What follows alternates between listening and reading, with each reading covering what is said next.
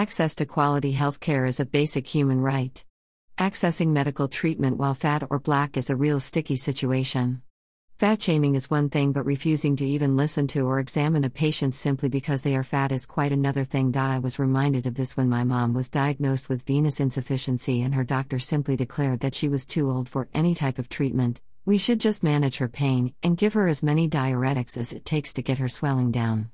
This did not sit well with me. I was reminded of the time when I went to 5 different doctors in Pretoria Central only to be told to lose weight, without as much as an opportunity to tell them what I was feeling. I was then introduced to Dr. Pretorius in Pretoria East, who was taken aback by my opening speech of "I know that I am fat, and I am well aware that this puts me at risk for a plethora of illnesses, but please allow me to at least explain my symptoms to you." After thoroughly checking what was in his scope to check, he recommended this a whole of an Upgen.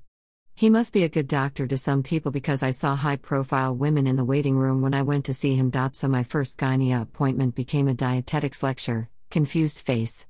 He drew 3 plates on a piece of paper and told me I am to have only 3 meals a day and each plate must have 1/3 protein, starch and veggies in the most condescending tone you could ever imagine. He told me that the only way he would see me was if I lost 60 kilograms. I was pissed. I did and still do have extra pounds on me, but that doesn't mean that I am not deserving of basic medical care. Doctors ought to know and do better. So when Dr. Skasana opened his practice in Pretoria Central, it was truly a blessing to me and no doubt many more people of my body type and size.